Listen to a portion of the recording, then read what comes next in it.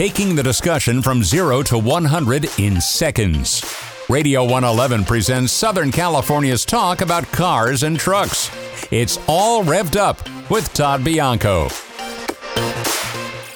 Welcome. I'm excited that we're on Radio 111 now. I think it's a great new name, and I look forward to many more shows.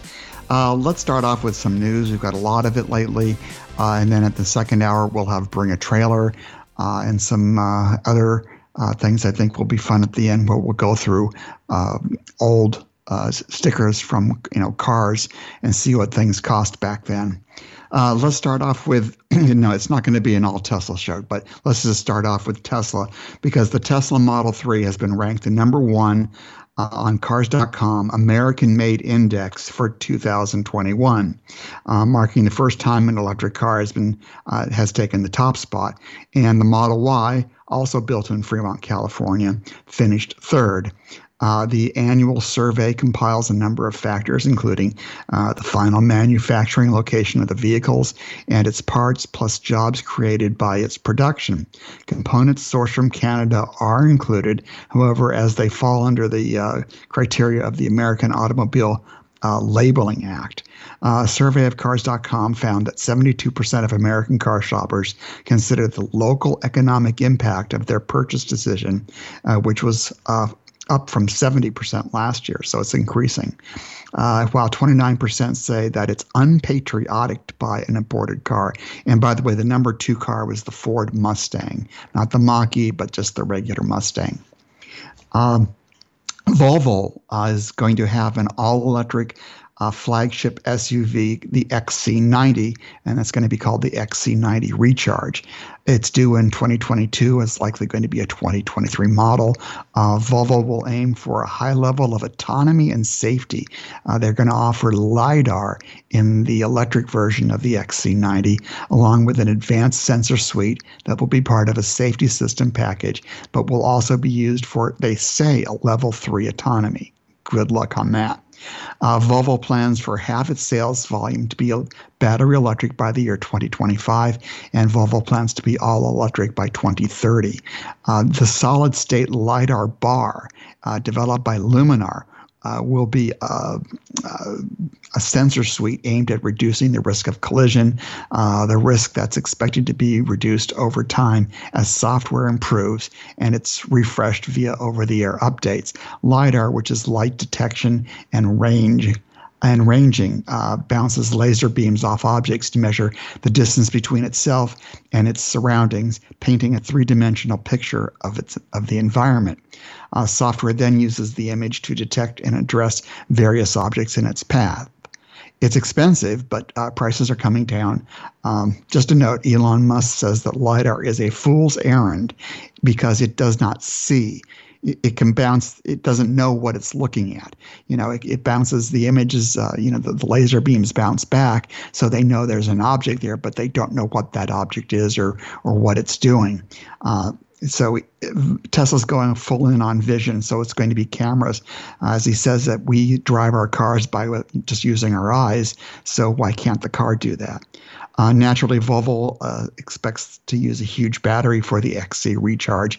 No doubt its goal will be to have at least a 300-mile range. The hotly anticipated Chevy Corvette C8 Z06 has been delayed for years. While more powerful, the track-ready Z06 has been spied testing, and some juicy details like its 600-plus horsepower, 5.5-liter flat plane crank V8 with twin cams actuating its valves has been leaked. It's not happening anytime soon, though. The high demand for the regular C8 keeps the factory at full capacity, as does the chip shortage, because they have to reduce production for the chips. And info is out that the 2022 model year Corvette is already sold out. So that's 2022 already sold out. The pandemic-related issues are also said to have played a role in the Z06's lengthy gestation. If we're lucky, it will show up sometime in 2023. Ferrari has revealed the replacement for the F8 Tributo. in the form of a new V6 plug-in supercar. It's called the 290 GTB, and it packs a whopping 818 horsepower, or almost 150 horsepower more than the rival McLaren Artura. The 3.0-liter twin-turbo V6 has a wide to 120-degree V angle as the internal combustion component. The wide angle helps create a lower center of gravity while providing adequate space for the turbos to be mounted. The V6 revs to 8,500 RPM, which is really high, and is mated to an 8-speed dual-clutch transmission, which is sandwiched between the two units is an electric motor. The V8 generates 654 horsepower on its own, while the electric motor adds another 164 horsepower to bring it to the total of 818.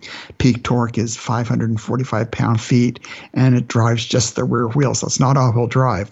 As a small 7.45 kilowatt-hour battery that helps the electric range be 15 miles if that's possible. I doubt it is, but because when you drive a Ferrari, you don't drive it slowly and hope that you can get the best electric range. You're lucky to be getting maybe 3 or 4 miles on that range. I don't like the name. I think the name is awful, but the car itself is stunning. I've seen pictures of it, and Dan Neal of the Wall Street Journal has reviewed it, and he absolutely loved it. So, hey, I'm sure it's already sold out. Honda has announced that an electric crossover that it is developing on a platform sourced from General Motors will be called the Prologue and will start sales in the United States as a 2024 model, likely in late 2023. An Acura version of the Prologue should be launched a year later as a 2025 model. Honda is basing the Prologue on the Cadillac Lyriq, which should hit showrooms early next year. As an aside, Honda just announced that they said that they aim on having a 70,000 unit a year volume for the Prologue. I don't know how they're going to get that because I don't think GM can get anywhere near that for the Lyriq because of battery constraints. Another electric automaker has gone public by merging with a special purpose acquisition corporation. Electric Mile Last Solution is based in Troy, Michigan, and is slated to launch a commercial electric van aimed at the growing market for the last mile deliveries. The urban delivery van with a starting price of $25,000 with a federal tax credit available, which means it costs about maybe $32,500. So they always quote the price after the credit. Is slated to be the first commercial van of its size, small, which is going to be small, to launch in the United States. It's about the size of a Nissan NV200 compact cargo van if you've seen those running around. The urban delivery van will be built at ELMS's recently acquired facility in Mishawaka, Indiana, which once produced Hummers. The van is expected to have a range of about 150 miles, which is more than enough for the last mile concept. The vans will be pitched at fleet operators, not consumers. Daimler is going to bundle the Maybach, AMG, and G-Class into an ultra-luxury group within the company. So they're sort of going to just put all those together as a separate entity within Daimler. Mercedes-Benz will be on the other side. Volkswagen just gave Bugatti to Porsche and Rimac. And here's how it goes, because this is a complicated one. First of all, Volkswagen owned 100% of Bugatti. They gave it to Porsche. Now, Porsche owns, let's go back to Rimac Group. Rimac is the Croatian electric supercar manufacturer that a lot of people are very interested in, and they have absolutely fantastic cars with fantastic tech. So Porsche owns 24% of Rimac. Hyundai owns 12%. Matti Rimac, who is the founder, owns 37%, and other investors own 27% of the Rimac group. Now, Porsche and then with the Bugatti thing, Porsche now owns 45% of Bugatti, and the Rimac group, of which Porsche is the 24% shareholder, owns the new entity Bugatti Rimac. The Rimac Group also owns 100% of Rimac Technology, and Bugatti Rimac, the new entity that they just formed, owns Bugatti Automobiles and Rimac Automobiles. So we assume that they're going to be electrifying Bugatti, which is pretty much where it needs to go. I think it's a good fit for Porsche. Rimac's hypercars came out showing off their technology as a product as a whole. But Rimac, it doesn't care about selling the cars. The cars always sell out no matter what they make. But it's basically proof of concept. It's the engineering and everything else, the battery technology and the electronics technology that they're trying to sell to other manufacturers, in which they are doing to Aston Martin, to Koenigsegg, and Ferrari. Porsche, of course, will take an interest in it all. Stellantis, which is the new holding company for the Fiat Chrysler Group and the Peugeot Group, is throwing $36 billion at an electrification program. By 2024, there will be an electric Ram 1500, as well as an electric Dodge muscle car branded as American E-Muscle. Oh boy, American E-Muscle. The promise is to tear up the streets, not the planet, and the vehicles will be performance-oriented, all-wheel drive. Okay, well, that's, marketing speak, I guess, is great. Jeep showcased a plug-in 2022 Grand Cherokee 4xe hybrid, which is due later this year. It'll join the Wrangler 4xe as Jeep's second plug-in SUV. Further, Jeep teased an all-new mystery electric SUV complete with a rear spare tire. Interesting. It doesn't do good for aerodynamics. Stellantis also showed a premium vehicle platform, but didn't indicate a vehicle to be built on it. My hope is that Chrysler will become a premium battery electric brand. By 2028, Opel will be a pure electric brand on its own home turf in Europe, and the company will also enter China as a 100% electric brand. So Opel really doesn't do any business in China. But when they do, when Stellantis has them open their businesses there, it's going to be a 100% electric brand. Stellantis told the investors that the media that it plans on electrifying 98% of its fleet by 2025. Wow. So that's pretty soon, but electrifying doesn't really mean much. All it means is it's going to be a plug-in version of just about every one of their cars. It's not going to be a lot of battery electric cars. It's just going to be plug-in stuff. We'll see where it goes. I'm not sure how well that's going to all go over, but I hope it will be something good. After the commercial, we're going to talk about cars with the highest resale value for 2021, and you may be surprised by some of them. This is Todd Bianco. You're listening to All Revved Up on iHub Radio, and I'm really happy we're here. And we'll be back after these messages.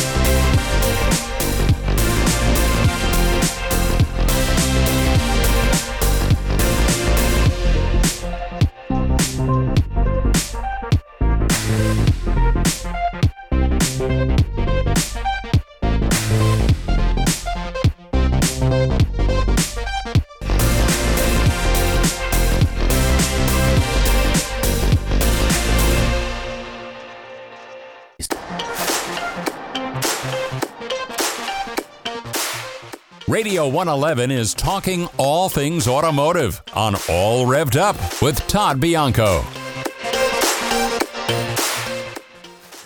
Welcome back. Before the break, I said we were going to be talking about cars with the highest retail value for 2021. It's a really interesting list, and apparently they decided to leave Tesla out because Tesla has the highest resale value of any of these. And in fact, some cases it's up to 75%. But let's start the list with the lowest on the list, and that's a Toyota Corolla hatchback. It's at 54%. This is after 3 years. It's not bad. That's followed by a BMW. It's tied by the BMW M4. M cars always have good resale value because they're highly desirable and there's not that many of them. It's also at 54%. Then there's the Camaro ZL1. Again, another performance car that there's just not that many out there, and they were expensive when they were purchased originally. And it has a 54.3% retail retained value. Then the Lexus RC350, which you almost never see them around. This is basically the Lexus Coupe, the small one. It's at 55.1%. Wow. And then the Mini Cooper JCW, John Cooper Works convertible. Again, something you just don't see that much because the JCW package is an expensive option when you buy a Mini. And the convertibles, you just don't see them anymore. I don't even know if they make them. So 3 years, 3-year-old one of those, 55.4%. A Subaru Impreza hatchback, surprisingly, has a retained value of 56.3%. A BMW M3 sedan is better than the M4, which is the coupe, which is, I guess, interesting that the sedan retains a slightly higher resale value of 56.5%. Then the Dodge Challenger RT Scat Pack. Again, more performance-oriented Challenger. That's the 2-door Dodge as opposed to the 4-door Charger. It's at 59.9%, and it's even higher if you have an exotic color like purple, believe it or not, because there's just so few of them, and they're sort of like, that's kind of a cool-looking color, I guess. Then there's the Nissan GT-R Nismo, which is, again, the performance version of the already performance-oriented GT-R. That retains a 60% value. The racy Subaru WRX retains a value of 60.5%. And by the way, Subaru just showed the new WRX, and it's nothing much to look. I mean, it's, it looks like a Subaru, but it's also got a lot of really good specs on it. And I'm sure that the few that they sell will be very happy, will have very happy owners because it's a very focused car. That has a 60.5%. I think I said that. Then the Honda Civic Type R. Again, when you're paying $40,000 for a Honda Civic, which is the racing version of it, I guess, and there's just not that many of them, and has a big wing on back and stuff, that's at 61.3% retained value. The Porsche 718 Cayman GT4. Again, the theme here is the performance versions of these. So the GT4 Cayman retains 62.3% value, which is really very good. And its a sister car, the 718 Boxster Spider.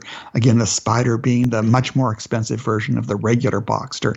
Very cool looking. It always gets a really cool looking bikini top and stuff.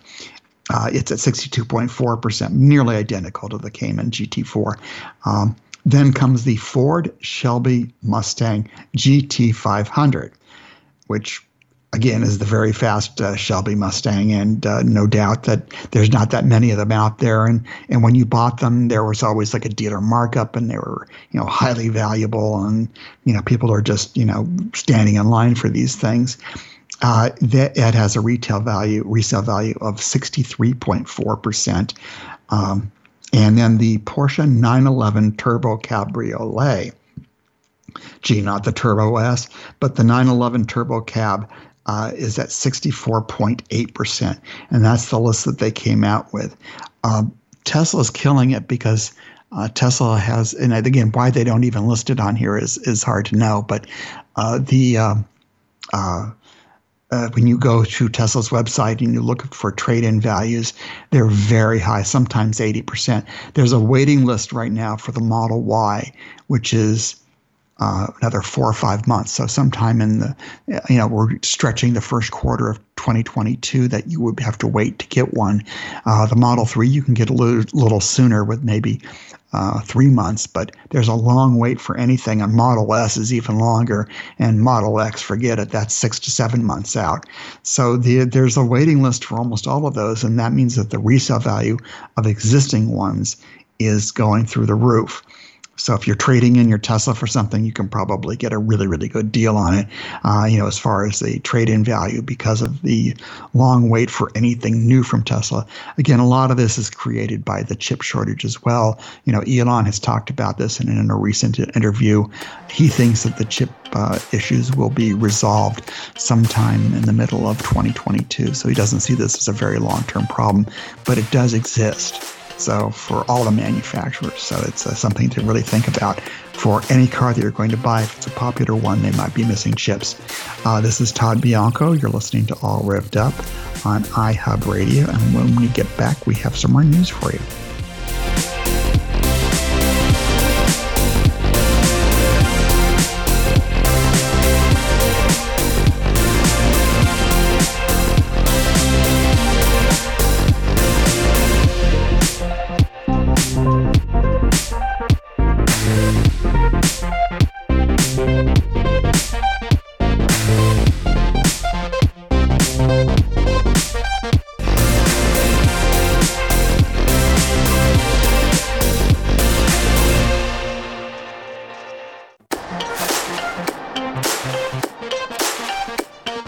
All Revved Up continues with Todd Bianco, your Radio 111 auto aficionado. Here's Todd. Welcome back on Radio 111. Todd Bianco on All Revved Up. Now, if you haven't heard about it, Toyota finally redesigned the 2022 Tundra. I mean, it's been 15 years since they've refreshed the car. I mean, the truck. And in that time, I think there's been 3 different Ford F-150s and probably 3 different Silverados and at least 2 or 3 Ram generations all within that time. And Toyota just was yawning and going ahead and, making the same truck year after year. It really becomes stale. So this one is finally all new. It's on a new platform. The new platform is going to be used also for the smaller Tacoma. So we'll see how that works out, as well as the large Sequoia SUV and the 4Runner.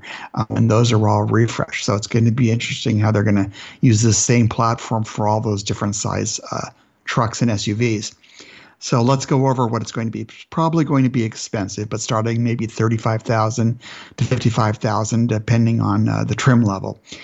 There will not be a V8 option anymore. The new truck has an available 437 horsepower twin-turbo V6 hybrid powertrain. New suspension. It has a huge 14-inch touchscreen because, the bigger the better when it comes to touchscreens.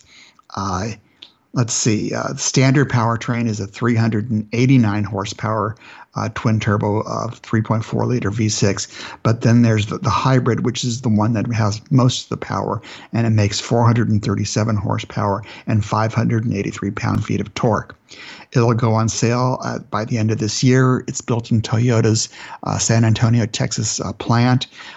There will be, the trim levels are the SR, SR5, Limited, Platinum, 1794, what is that for the Alamo, and TRD Pro models.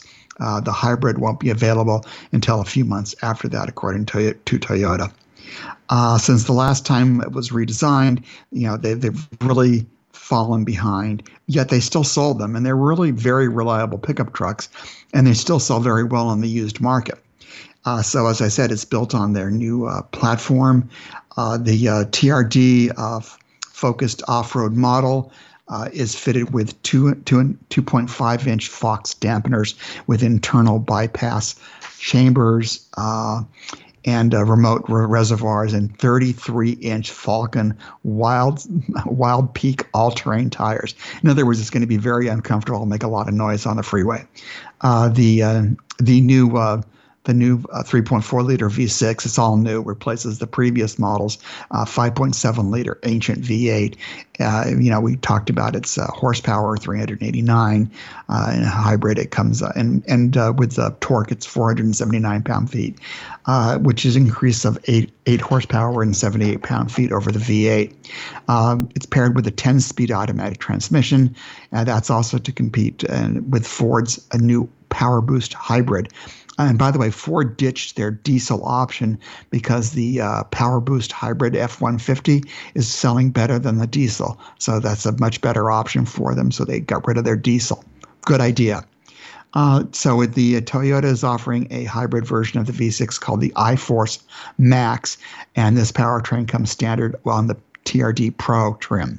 It has a low-speed EV mode and uses an electric motor sandwiched between the twin-turbo V6 and the 10-speed automatic. It's powered by a roughly 1.5 kilowatt-hour nickel metal hydride battery pack, which is in sort of ancient technology, but it's the same thing they use in the Prius and things like that. Its output is higher than the Ford, making it 437 horsepower at 5,200 RPM and 585 pound-feet of torque at 2,400 RPM. But unlike the F-150, there's no built-in generator, so that's a plus for Ford. Toyota says it will announce fuel economy estimates in the coming months, and it aims to beat the PowerBoost 25 miles per gallon EPA rating. Tundras can tow up to 12,000 pounds, 1,800 more than the previous generation, but it's still less than some versions of the Chevy, Ford, and Ram half-ton, competition. Max payload is rated at 1,940 pounds, also less than the domestic truck competition. And available 360-degree camera can help while towing, and an integrated trailer brake controller can detect the blind spot of whatever is hooked up. Every Tundra tailgate can be released by a button on the key fob, and the crew cab models come with either a 5.5 or 6.5 foot bed, while the extended cab configurations can be equipped with 6.5 or 8.1 foot beds. That's a pretty big truck. Both rear and four-wheel drive Tundras are available, and if you happen to Google it to see the how it looks like, it's got a massive face. I guess that's the trend in pickup trucks, is to have the largest possible face on any of these things. And I think it's hideous, but it'll sell. They even have one, I think it's one of the off-road ones, where there's got a gigantic LED light bar built into the actual grille. That's the thing you don't want to see in your rearview mirror, because it'll blind you out. At least it will come with a wireless Apple CarPlay or Android Auto, which I guess is important to most people these days. And an analog cluster gauge is standard, but they'll have a 12.3-inch digital screen available on higher trim levels. So very good for Toyota. At least finally it's going to happen. It's good to see it happen after all this time. Some other news. Let's see. Do you live in California? And have you modified your car with an aftermarket ECU, electronic control unit, to enhance the performance? Well, you might want to consider returning your car to its original ECU software before you have a smog check. Starting this year, July 19th, so a couple of months ago, testing stations were going to be checking for this. And if you're not running the OEM the original manufacturer tuning ECU, they're going to make you fix it. So it's not going to be good if you've got something that's aftermarket. If you believe the vehicle software is already OEM, or the California Air Resource Board had approved it. Yes, yet your vehicle fails the smog check test. You can schedule an inspection with a smog check referee. Did you know there was such a thing? There's a smog check referee. If you unknowingly purchased a vehicle with illegally modified software, you may file a complaint with the California Bureau of Automotive Repair. Yeah, so maybe it's time to go electric, because at least they don't test that one for smog. But if you have a modified version of the car, it's going to be a problem. Jeep is having a big birthday this year, by the way. It's turning 80. Its origins go back to when the federal government ordered a general-purpose military vehicle from Willys Overland Motors in 1941 for World War II. It has pioneered four-wheel drive capabilities, launched the first premium and subcompact SUVs, and appealed to customers and corporations around the globe. Basically, the value of the entire FCA group is between Jeep and Ram trucks. That's really all the value. Everything else is just, zero. Rivian, my favorite electric pickup truck startup, has finally, it's delayed its deliveries of its R1T truck, but the first one just last week rolled off the assembly line, the one that they're actually going to sell to a real customer. So things are happening. It just is later than they thought. And the R1S SUV, that's delayed until next year at this point. But at least it's finally happening. And then they say that part of the problem is manufacturing is hard and chips are hard to get. So, and their software needs to be ready, obviously. So Rivian must think its software is ready enough. So it's rolling off the assembly line at this point. Ford's recalling 675,000 Ford Explorers from the 2013 through 2017 model year because concerns with the rear suspension could fracture, potentially causing a crash. It appears there's a problem in the cross-axis ball joint that seizes, causing a rear suspension link to crack. That's nice. So if you hear a clunk, that's unusual, you might want to get it checked. Or if you see misaligned rear wheels, hey, why not stop by your dealer and see if there's a problem? Because again, it could be a problem and it could actually, lead to an accident if things aren't fixed. So they're going to be sending out recall notices soon. It'll be checked by dealers, and if necessary, these will be replaced. Generally, this happens where the weather is really cold and there's, salt and stuff on the streets that causes the suspension system to wear like this. Generally, in Southern California, we probably wouldn't see it. To no surprise, GMC announced that it would build an electric pickup truck version of the GMC Hummer SUV and the Hummer SUT. Since Chevy announced it was building an electric Silverado pickup truck, the GMC version, just likely a Sierra, was almost assured. GMC, it says, it will arrive in 2023. Again, I don't know if they have the batteries for it. The Silverado EV is said to offer, not a standard, but a full range of up to 400 miles. So if you get a huge battery pack, it'll be built in the same facility at GM's Detroit Hamtramck plant, renamed Factory Zero. It's going to be the same place where they're building the Hummer SUV and the Hummer SUT, the SUV version. So they're all going to be built in the same plant. But GM hasn't even completed its factory where they're, the LG factory where it's building its batteries, its Ultium batteries. So where they're coming from, I don't know. And if you haven't heard, they're having problems with the Chevy Bolt, bursting into flames. They've recalled all of them for the last few years, and they're going to be replacing the battery packs on them. Of course, if this one's already burnt up, I'm sure that the insurance company's already settled with you.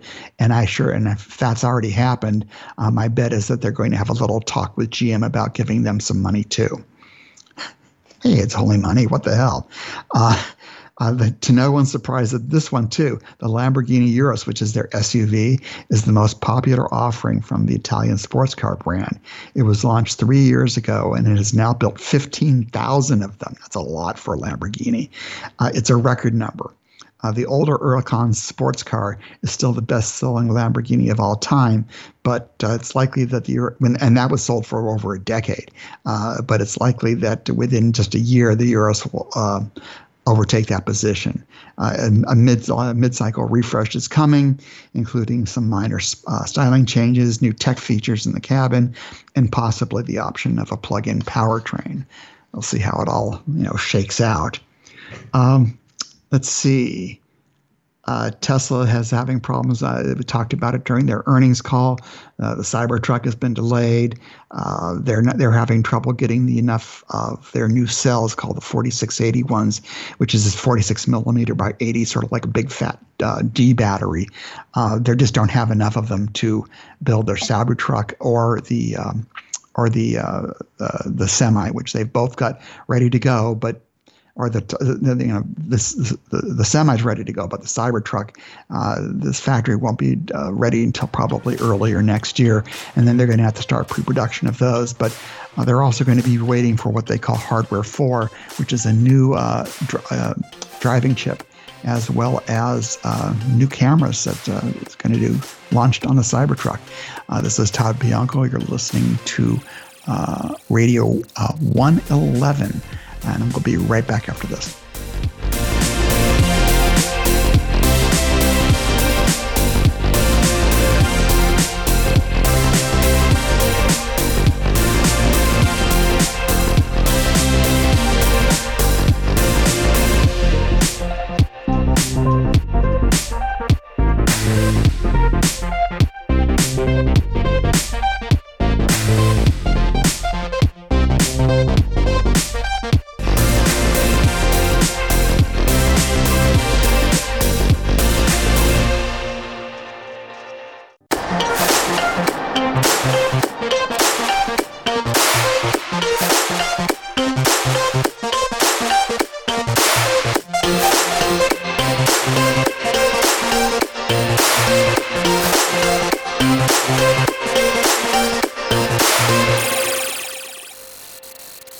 Welcome back. Acura has announced the death of the NSX hybrid sports car that actually almost nobody bought. Model year 2022 is the last one for the NSX. The 2022 model made its debut a couple of months ago at the Monterey Car Week. Acura will make 350 examples of the limited production Type S NSX, of which 300 are for the U.S. market. In case you forgot, the NSX blends a 3.5-liter turbocharged V6 and a 9-speed automatic transmission with 3 electric motors. It all works together to make 573 horsepower. The hybrid sports car is able to move under the power of its electric motors when you need to make a quiet getaway. Honda hasn't given any indication that there will be a standard NSX produced this year. Stay tuned, they probably will. But right now, they're focusing on the Type S. Most people will forget it even exists. Just don't forget, because Acura confirmed that there will be a third generation NSX. It won't happen immediately, and when it does appear, it's almost certain to be all electric. There's been another automotive death announced, and I'm kind of sad about this one because, this is a good car that sells okay, but not very well anymore. Toyota will stop selling the Avalon, which is their large sedan, kind of like a stretched Camry, after the 2022 model year. Sales have been slipping. Toyota sold only 18,000 Avalons in 2020, and the number looks equally low in 2021. If you want a big, luxurious Toyota and don't want to pay for the Lexus badge, you will have to hurry up and get one for the 2022 model year. The Lexus ES is essentially a gussied-up Avalon, but the Avalon is going to be several $1,000s cheaper. So, but Toyota will continue to sell the Lexus because I guess they still need an entry-level sedan. Let's see. Lamborghini is celebrating its 50th anniversary, and they're going to reintroduce the Countach, which is also debuted at the Quail, which is a motorsport gathering during the Monterey Car Week. The modern Countach is based on the bones of the Aventador and features a hybrid powertrain similar to the one on the Sian supercar that they showed in 2019. In both cases, there's a small electric motor integrated with the transmission added to provide a boost to the familiar 6.2-liter V12, which on its own develops 770 horsepower. The electric motor, which only aids the engine at speeds up to 81 miles per hour, is also able to recover energy under braking, which it stores in a supercapacitor instead of a typical battery. It does drive all 4 wheels. It's not the technology that Lamborghini plans. It's an Aventador. It's not the same one that they're going to use in later versions of the Aventador. So it's kind of using the old tech. The car will feature a battery and newly developed V12 plug-in configuration when it is introduced. That's the Aventador. The modern Countach is still a porky thing with 3,500 pounds with percentage split 43-57 front to rear. Lamborghini says the Countach will go 0 to 60 in 2.8 seconds. And 0 to 123, which is 200 kph, in 8.6 seconds, with a top speed of 221 miles per hour. The original Countach was introduced at the 1971 Geneva International Motor Show and was produced all the way up to 1990. Lamborghini will build only 112 Countach supercars for the bargain price of between 2.5 and 3 million and 3 million. All are already sold. Just in case you were wondering, maybe somebody will sell you one that they just bought. Rivian is looking at producing a second factory in Texas, even though they haven't even really started delivering their cars yet from their factory in Normal, Illinois. They think it could be up to 200,000 vehicles could be produced there each year. They think maybe by 2027 it will all be there with 7,500 jobs. But frankly, what they should be doing right now is focusing on getting this Norma, Illinois plant working before they worry about anything else. In the coming hour, John McMullen and I are going to be talking our Bring a Trailer picks for the week. John has some interesting selections, and mine focuses on older Mercedes-Benz that are becoming very collectible at this point. And then in the last few minutes of the hour, I'm going to look at some old stickers from cars, from the 80s, 70s, 80s, and 90s that I've also seen on Bring a Trailer. But it's always fun to see what the stickers looked like for the cars back in those days, and you can lament not being able to purchase one for what seems like cheap today under the dollars today, but was probably expensive back then. This is Todd Bianco. You're listening to Radio 111, and we'll be back after the news and commercials.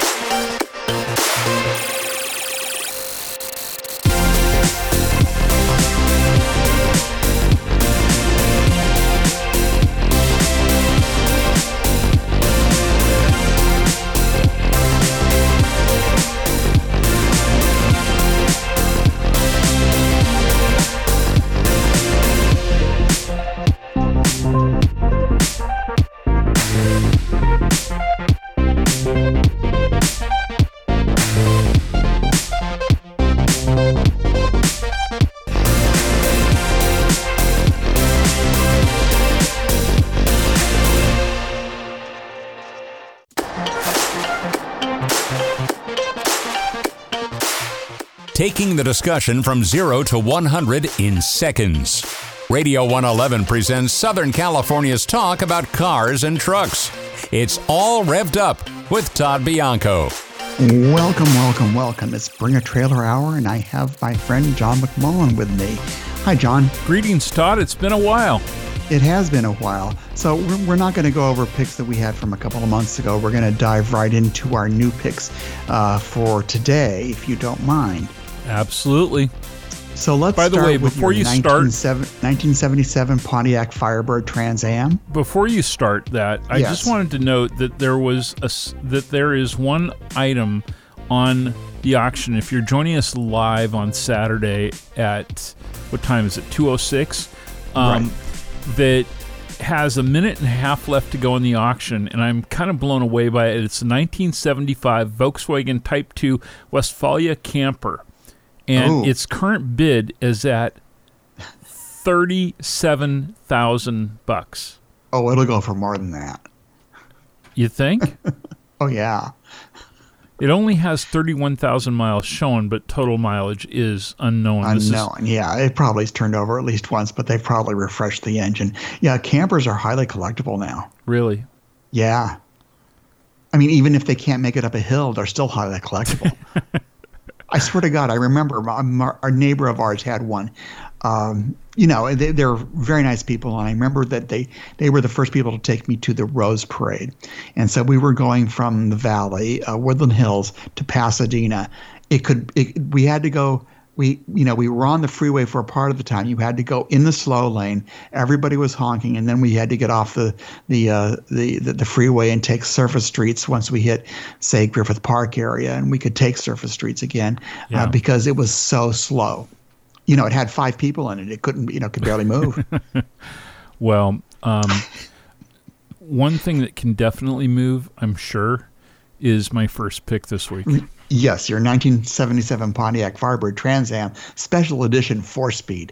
So, you like these cars. You always like the Smokey and the Bandit cars, don't you? I do. I have a preference for them, that's for sure. Okay, so let's see what this says here.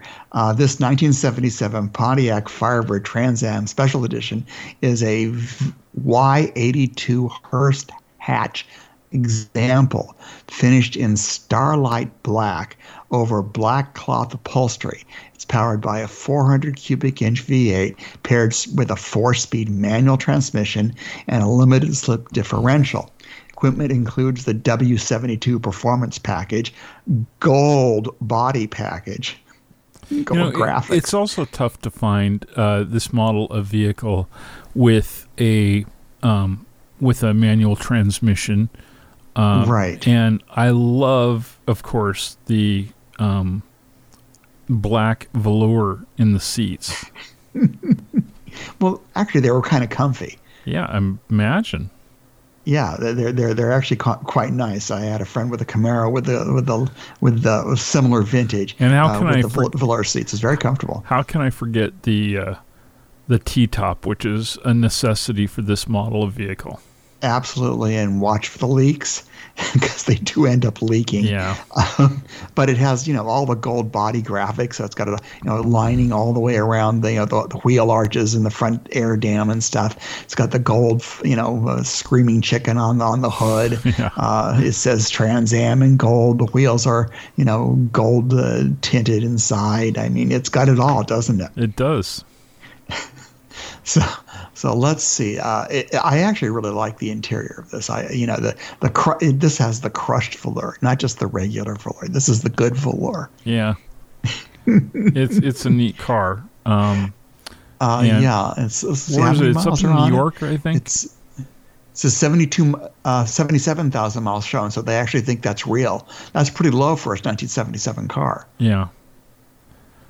Well, it's sitting in Glen Head, New York, and I think there's about 6 days left on this auction. All right, and current bid is $32,000. You think it'll get up to like 75, 80? I don't know. I mean, I think it's going to push 50. I don't know where it's going to go from there, though. It's kind of a rare bird. It's a rare car just because of the 4-speed and the bigger V8 engine. I want it, Daddy. I'll make sure and put a word in with Santa. It's an early Christmas present. Okay. It would be. Let's look at your next car. Another muscle car, John. Yep. It's a 1970 Plymouth Barracuda 4-speed powered by a 440 cubic inch V8. And this one has 59,000 miles, but total mileage is unknown. So it's likely that it's rolled over at least once. Yeah. Now, what attracted you to this besides the fantastic styling? Well, the fantastic styling, of course, and the fact that I'm sure it's got a little pick up and go. It is I don't know. I love that era, of the Barracudas, and I had a teacher who had one, and always thought it was pretty cool. Yeah, I think they're beautiful. I think the bodies are beautiful on these. I like the thin A-pillar. The roof just seems like a little bit of a roof. It's not heavy-handed at all. Even the it doesn't have a B-pillar, but even the C-pillar, which is where the roof melds into the back, where the trunk is really very thin in comparison to cars these days. Yeah. So let's see what it says. This 1970 Plymouth Barracuda was acquired by the selling dealer in 2017, and a refurbishment during current ownership is said to have consisted of paint and bodywork, reupholstering the interior, refurbishing the rear axle, and rebuilding the engine, transmission, and suspension. In other words, everything. The car is finished in black over black vinyl and is powered by a replacement 440 cubic inch V8 mated to a 4-speed manual transmission with an 8 3/4 inch rear axle and a 3 to 3.55 to 1 ratio differential. Equipment includes 15-inch rally wheels, power 4-wheel disc brakes, which is very rare for a car back then, power steering, retro look stereo. In other words, it's a modern stereo, but it looks retro. It's an easy car to get killed in too, because it only has lap belts. Oh yes, and by the way, these things only go well on a straight line. Yeah. Curves are not good for this. I mean, anything that's other than a straight line is not good for this car. Right. It's unfortunate, but let's see. It's got 4 days left, and its current bid is at $35,000. It's beautifully presented. I mean, it really is. When you've redone the paint and the interior looks gorgeous, and everything on this car really looks nice. It's a great example of a 1970 Barracuda. It was similar to the Dodge Challenger, but of course this was the Plymouth version, and this was called the Cuda. You can't go wrong with that, can you? The name is great. No. But no air conditioning. Well, it's not going to work out here. Yeah, it's not going to work for the Coachella Valley. That's for sure. Right. Let's look at your next car. Now, this is the Departure, but this car was never sold in the United States. This is a 1985 BMW 323i Bauer TC 5-speed. So this was these were in Europe. I remember these, and so they're kind of a convertible. They're they still have a roll bar was between. Cool, kind of a cool thing because it's like not the top doesn't come down, but the back it looks like just where the back window area is a soft top thing that comes down. It folds down there, and then I think you take the roof, the top of the roof off to get the full effect. Oh, it does? So it's not really a convertible though, in that we would normally think of just press one button and everything retracts, and this isn't done this way. This was done aftermarket in Germany because I don't think they had the convertibles of these. So it says this 1985 BMW 323i Bauer TC model was imported and federalized. So someone spent some money in 1985. Oh wow, they did it in 1985. Holy crap, that had to cost a fortune, because to federalize a car even then was not cheap, because you had to make sure that it met all federal crash requirements and all safety requirements, all those various types of things. It was imported by Choice Import Cars of California. That doesn't surprise me. And it was acquired by the seller in 2001, so 20 years ago. It is finished in dolphin gray metallic over red leather, which is very pretty, and is powered by a 2.3-liter inline-six paired with a 5-speed manual transmission and a limited slip differential. Equipment includes a retractable soft top.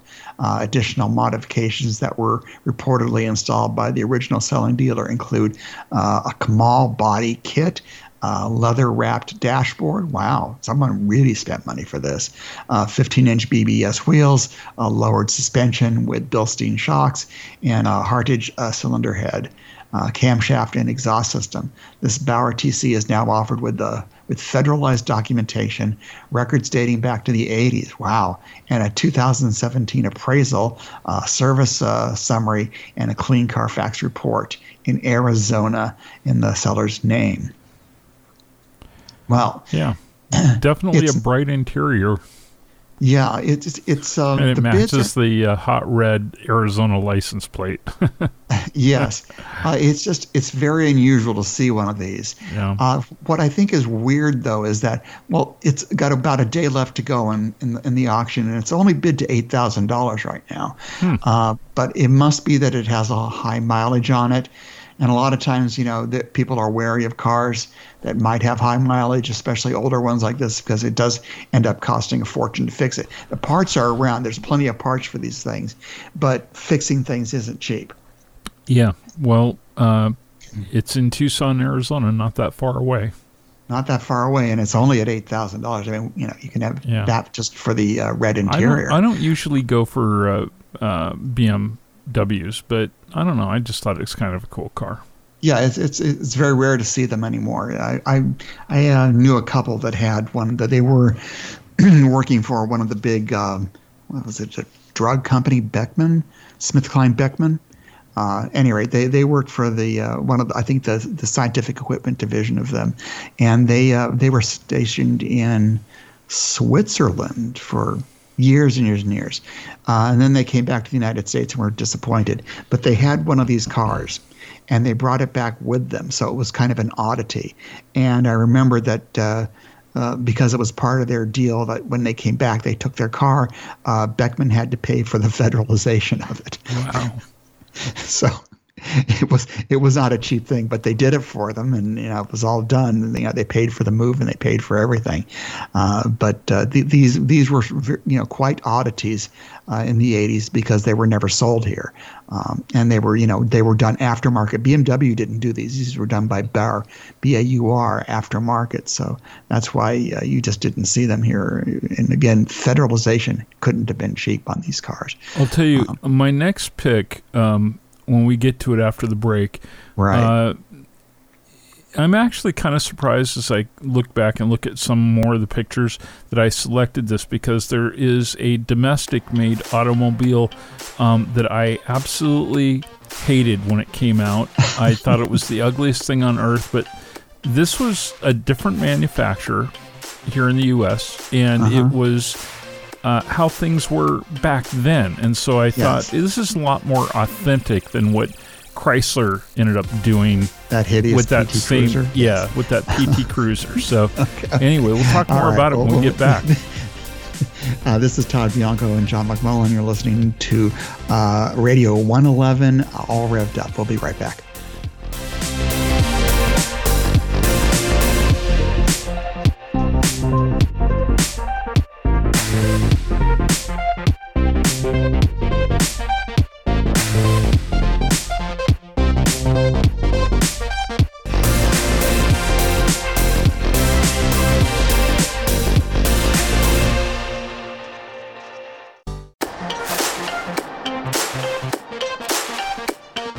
All Revved Up continues with Todd Bianco, your Radio 111 auto aficionado.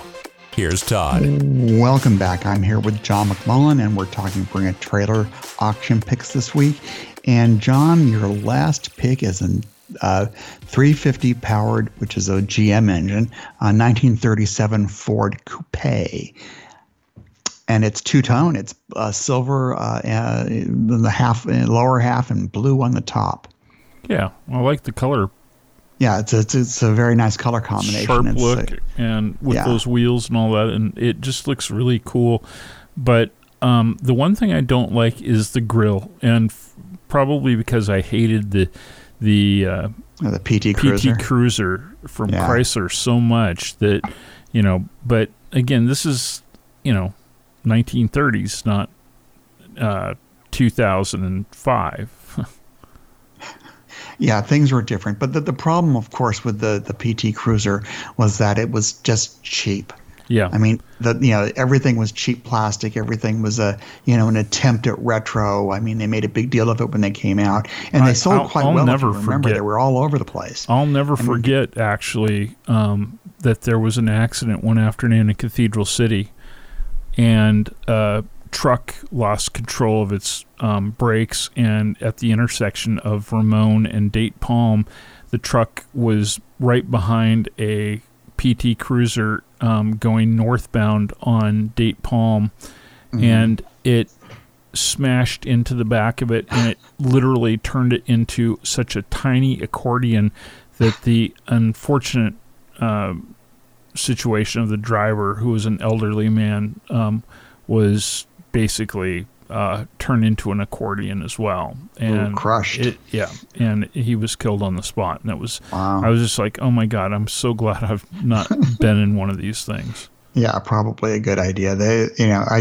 I looked at them I thought they were kind of cool, but then I kept looking at it, and there's such cheap plastic inside. Everything about it was cheap. It was like a Dodge Neon, except it looked different. Yeah. I mean, it's supposed to look like a vintage car or something. Yeah. They tried. Okay, so let's see what it says here. This 1937 Ford Coupe is a modified example of what was completed in 2006 and acquired by the current owner in 2017.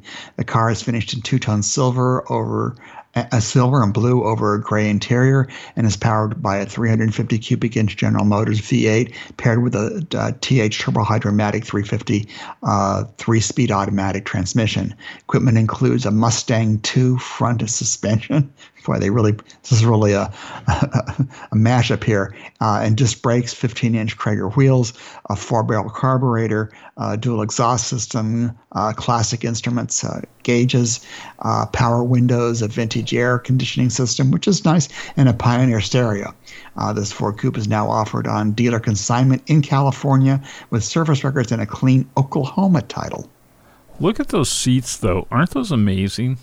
Yeah, the seats are pretty cool. And on top of that, I have to imagine, I'm looking actually right now, I didn't look earlier, but I'm just taking a look now, and, kind of what I would expect from the shape of the car. There basically is about a youth hostel size room in the trunk. So God knows what all you could take in this thing.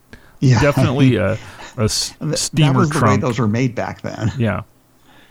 Yeah, they really did it. Wow. Yeah. Okay, so let's see. The engine was beautiful too. It's in West LA. It's got about a day left, and the current bid is at $24,999. I hope. I hope it makes that noise as my dog choking. I hope it makes. I shouldn't laugh. It sells. Okay. Let's so it's going to go in about a day. Yeah. Yep. All right. Let's start in on my pick. I don't know if we're going to have time to finish this particular one before we go into the news at the bottom of the hour. But let's see. I picked this because it's such a rarity, because it is a 1993 Mercedes-Benz 500 SEL, so it's the big four-door long sedan. And it only has 4,700 miles on it. 4,700 miles on it. And it looks it too. It looks like it's right out of the showroom. Yeah. These were the reason I picked this. We'll go into it more after the break. But the reason I picked this is because this was the last generation of S-Class that was engineered and sold by the engineers, not the cost accountants. When they built this thing, the engineers simply said, "This is what it's going to be," and the cost accountants were told, "Okay, now you need to price it." So it didn't matter whether it was 60,000, 70,000, it was 80,000. It didn't matter. If it was $80,000, it was $80,000, and you're able to sell it for $80,000. Didn't matter. That was because the engineers ran the company. Huh. The engineers no longer run Mercedes-Benz. Mercedes-Benz is a they have a vehicle for every possible niche. This is before then, when there were only 3 levels of Mercedes, and this was the pinnacle of their brand. This was the S-Class. This was the best luxury sedan you can buy for your money. Doesn't matter whether it was a Rolls-Royce or a Bentley. Doesn't matter. It was a Mercedes-Benz, and it was the best. So when we get back, we'll talk a little bit more about this. This is Todd Bianco with John McMullen. You're listening to Radio 111, and we'll be right back.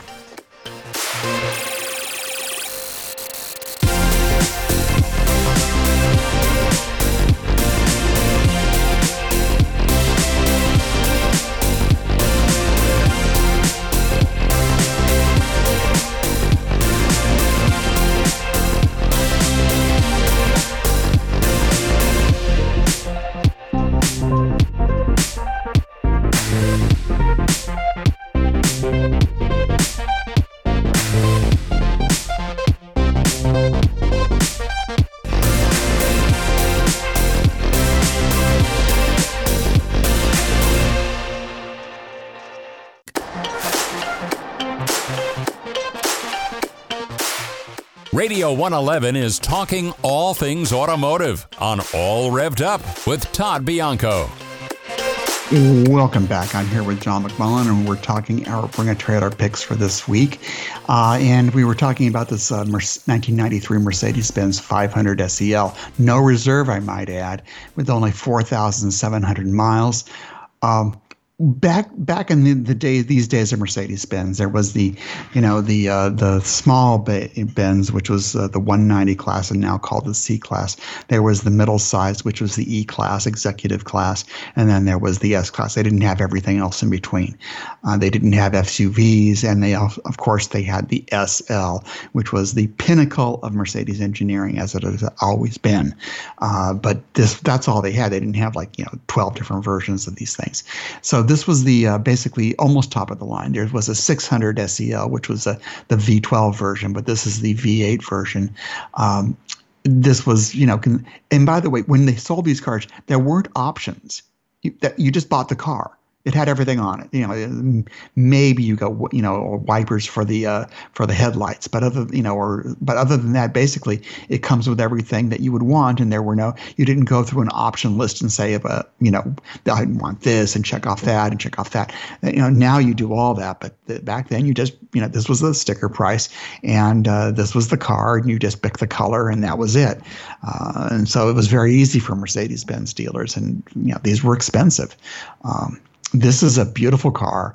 Again, you might call it plain, but one of the things that I have to like about it is if you look at the rear of the car and you look at the trunk, and just to the side of each side, the very tip of the back of each side of the trunk, there's this, not on the trunk, but on the rear fender, there's these little holes, and out of those holes come it's like little antenna that come up like about 12 inches. That was for you to sight the car when you were backing up. It's like little antenna that came up so you could sight the rear of the car when you were backing up by looking at the antenna. That's cool. Talk about over-engineered, right? Right. So that was just Mercedes-Benz, and that's what they did. And then this I think is stunning, and it's only at $20,000 right now. I mean, the car was probably originally like $75,000, and this is just an amazing version of this car. And again, the last time it was engineered by, the engineering staff and just sold as it was, and the company was that way. And the next car that I picked is also of these vintage eras, and this is a 2000 Mercedes-Benz SL 500 with 38,000 miles on it. Again, very, very low mileage. It's what color is it? It's desert silver metallic over beige Napa upholstery. It says this 2000 Mercedes SL 500 is powered by a 5-liter V8 with a 5-speed automatic transmission, and is finished in desert silver metallic over beige Napa leather. Equipment includes a removable hardtop with a panoramic glass roof.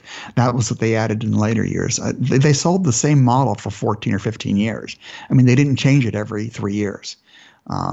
Let's see. Equipment includes a removable hardtop, 17-inch 5-spoke alloy wheels, xenon headlights. Again, that was later in the model run.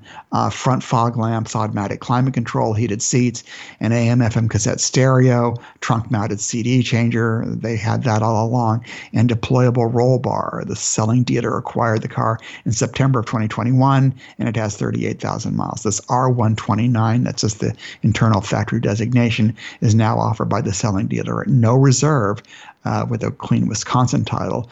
It is, again, a flawless car. Now, these cars, this was the pinnacle of Mercedes engineering. This was the first time that somebody put the seat belts as part of the seat. If you look at it, the seat belt is part of the seat, is integrated into the seat. And I had one of these cars in 1991, black over black, and it was the best joyride you could ever have going down the freeway. Or I would take it out early in the morning and floor it. Now, again, this is back then, but a V8 with 300 horsepower and a little 2-seater car, it was absolutely fabulous. Great. Wow. It has its own, it has, this was one of the first cars with an automatic top all the way. In other words, you never had to unlock or the top, where it hits the windshield, the windscreen at the top. It unlocked itself and locked itself in. You didn't have to unlock it manually. It had an automatic pop-up roll bar, or you could switch it to come on, come up just to make it look cool. But these were, they're starting to be collectible. This car is, I think, stunning. This is a good color combination. Right now, it's got 3 days left. It's only at $8,900. It has a no reserve auction, so it's going to sell. But this is a really terrific looking car. Again, this was the last year that an SL was made that was engineered and priced as if it didn't matter what the price was. I think these started at like $100,000, and you just bought the car. That was it. It had everything standard on it. Nice. Yeah, this is nice, and that's why the next car I picked, which is, this is another one. This is a 2000, and it's the same looking model. They kept selling it year after year. They didn't redesign it until I think 2003. It's a 34,000 mile 2002 Mercedes-Benz SL 500. This is rare to see it in Magna Red. And what it says is the 2002 Mercedes SL 500 is finished in Magna Red over black Napa leather. It's powered by a 5-liter V8 with a 5-speed automatic transmission. Again, same as the last one. Equipment includes the AMG styling package. That might have been an option. Color matched removable hardtop with a panoramic glass roof. A black soft top, 18-inch 5-spoke AMG wheels, xenon headlights, fog lights, automatic climate control, heated seats, and a roll bar. Current owner acquired the car in 2021. It has 34,000 miles. This R29 is now offered on dealer consignment in New Jersey. Now, this has 6 days to go, but if you notice the price of this is at $21,129. The 129 is Bringer Trailer's way of saying this is an R129. Huh, okay. You know, this is just what they do when they bid on these things. Yeah. But it's already at $20,000, and because of the color combination is desirable, and the last one's only at $8,900. So this, you know, the comments on this have been, you know, fabulous, fabulous, fabulous, fabulous, fabulous. I mean, you know, people are just, you know, drooling over it. And it has a leather dashboard, I guess, that, you know, they thought it was an option, and that's only for the 600. But yeah, so this is really a beauty with, there's really nothing wrong with it. So we'll see where that goes. But I think that's going to sell for much more than the previous one, even though they're essentially identical cars. Yeah. Then the next one I picked was when they redesigned the car. And I picked this one so you could contrast it to the cheaper interior, and you know, it's got the new styling, but it doesn't have quite the gravitas that these older ones had. You know, the heavyweight looking things. This one is a 46,000 mile, 2000, again, no reserve though, 2003 Mercedes-Benz SL500. And this was the first time it had been redesigned in 14 or 15 years. This 2003 Mercedes-Benz SL500 was first registered in Florida, and it has remained in the state through the current owner's acquisition in 2016. It's finished in travertine beige metallic over light beige leather, and is powered by a 5-liter V8 with a 5-speed automatic transmission, so same drivetrain. Equipment includes a retractable hardtop, which is different now because the other one had a separate hardtop and a retractable soft top. So this one came with a retractable hardtop, which meant the butt of it looks bigger because it had to retract into something. Active body control, heated multi-contour seats, dual zone automatic climate control, 18-inch Alfred alloy wheels, and a Command infotainment system. Ugh. And a CD player and a premium sound. Recent service included, blah, blah, blah. So this is an R230, so it's a different generation. And if you look at the interior of it, it doesn't quite. It just looks a little more dated, and it looks a little cheaper. What is a Command infotainment system?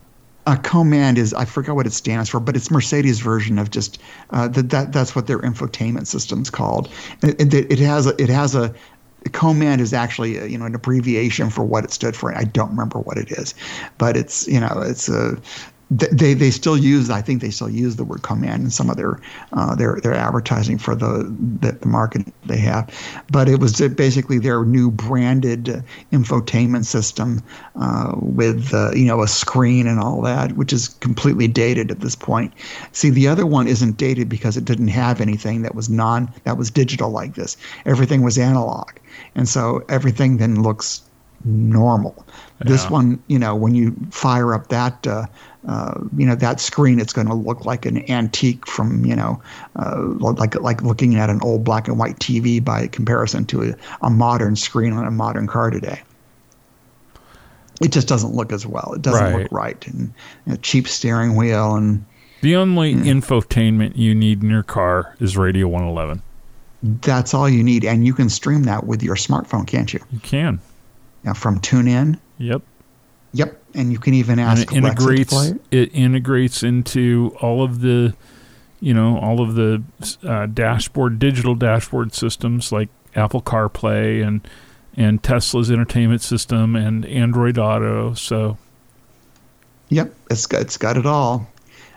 Let's see. I'm going to skip a bit because we're running out of time. I want to go to this 4,900 mile Honda S2000. These are becoming highly collectible. The bidding on the comments have been perfect. You're not going to find another nicer one. You're not going to find a nicer one. You're not going to find a nicer one. The current bid is already at $40,000, and it's got 5 days left to go. The original purchase price for this car was $32,000. So this 2002 Honda S2000 is finished in Berlina black over black leather, and is powered by a 2.0-liter VTEC inline-4 paired with a 6-speed manual transmission. Equipment includes limited slip differential, black soft top, xenon headlights, a wind deflector, air conditioning, and a factory CD stereo. The car was first registered in California and remained in the state until it was acquired by the seller in August of 2021. Then it was, shipped out of state. Should have stayed in state. This AP1, I guess that's the internal designation, has 4,900 miles and is now offered with the manufacturer's literature, 3 keys, remote fob, and clean Carfax report. Now, these are all rear-wheel drive cars. I believe they were all equipped the same. This is one where you didn't have to worry about, all the optional equipment on it. I think they were all equipped essentially the same. And if I look at, I'm looking at the sticker from it, and it was for $32,860 was the original purchase price, and it didn't have any options on it. This was, the full the way they were all equipped. Just the fact that it's a little Honda Roadster, it's rear drive, it's got the cool VTEC engine, it's hard to miss. So it's a sexy car. Yep. You're listening to All Revved Up. This is Radio 111. I'm here with John McMullen, Todd Bianco. We'll be right back.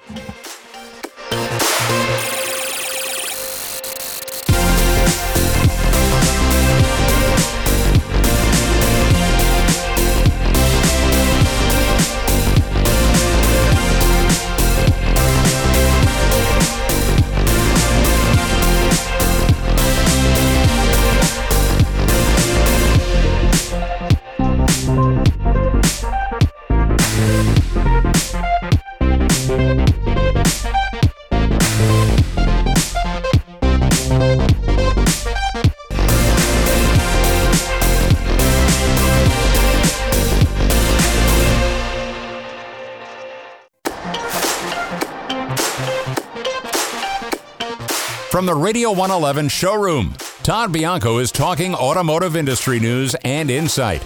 All Revved Up continues. Here's Todd. Welcome back. I'm here with John McMullen. Hi, John. Hey, Todd. I'd like to try this as a new segment for the show, and this is looking back at old window stickers from cars of the past. Sure. Just to sort of have fun with how much things cost back then, and those, and what was considered expensive. The first one I have is a 1994 Oldsmobile, which of course is a dead brand, Cutlass Supreme 2-door coupe convertible. Mm-hmm. This was a really hot car back then. The base price of it was $25,470. Yowzer! The big, most things were standard on this car, like an automatic transmission, air conditioning, that kind of thing. But the big option on this car was it went from a 3.1 liter V6 to a 3.4 liter twin dual cam V6, including special suspension components, dual exhaust, and an aero wing, special tires. But it won't accept chains, of course. It says you can't drive it in the snow. And that was $1,085. Then there was the option package, number S1SC. This was expensive too. It was $691, but look what you got. You got remote lock control, so you got a remote key, illumination package, the unlock door reminder light. So if you have I guess there's something on the dashboard that reminds you there's a door's unlocked. These days they lock, cars lock when you put it into drive. It has a keychain transmitter, dual lighted visor vanity, power antenna, power electronic comfort control, air conditioning. So it was, it's automatic air conditioning as opposed to just standard air conditioning. Steering wheel touch controls. Yeah. So that's what you got for $691. Today, almost everything there is standard. Woohoo. Yeah. So, things have changed. In the shipping chart, let's see, what else would they have? Oh, Delco electronic controlled AM/FM stereo with seek and scan auto reverse cassette, a music search, digital clock, and a graphic equalizer. That was $130. Wow. Body side molded for $60, John. You were happening, by the way, if you had a digital clock in your car. You were digital, then. yes. Yeah. It's hot stuff. Now, here's an interesting You one. were This back is to the future. Yeah. This is a 1991 Chevrolet Fleetside pickup truck, four-wheel drive. It has a standard 5.7-liter electronic fuel injection V8 gas engine and 4-speed automatic transmission with overdrive. Things like what have we got here? Now, it starts at $14,615. Wow. Yeah. But you add, there's a bunch of options on this car, John. There was the preferred equipment group of $2,996. And what was defined as preferred equipment then?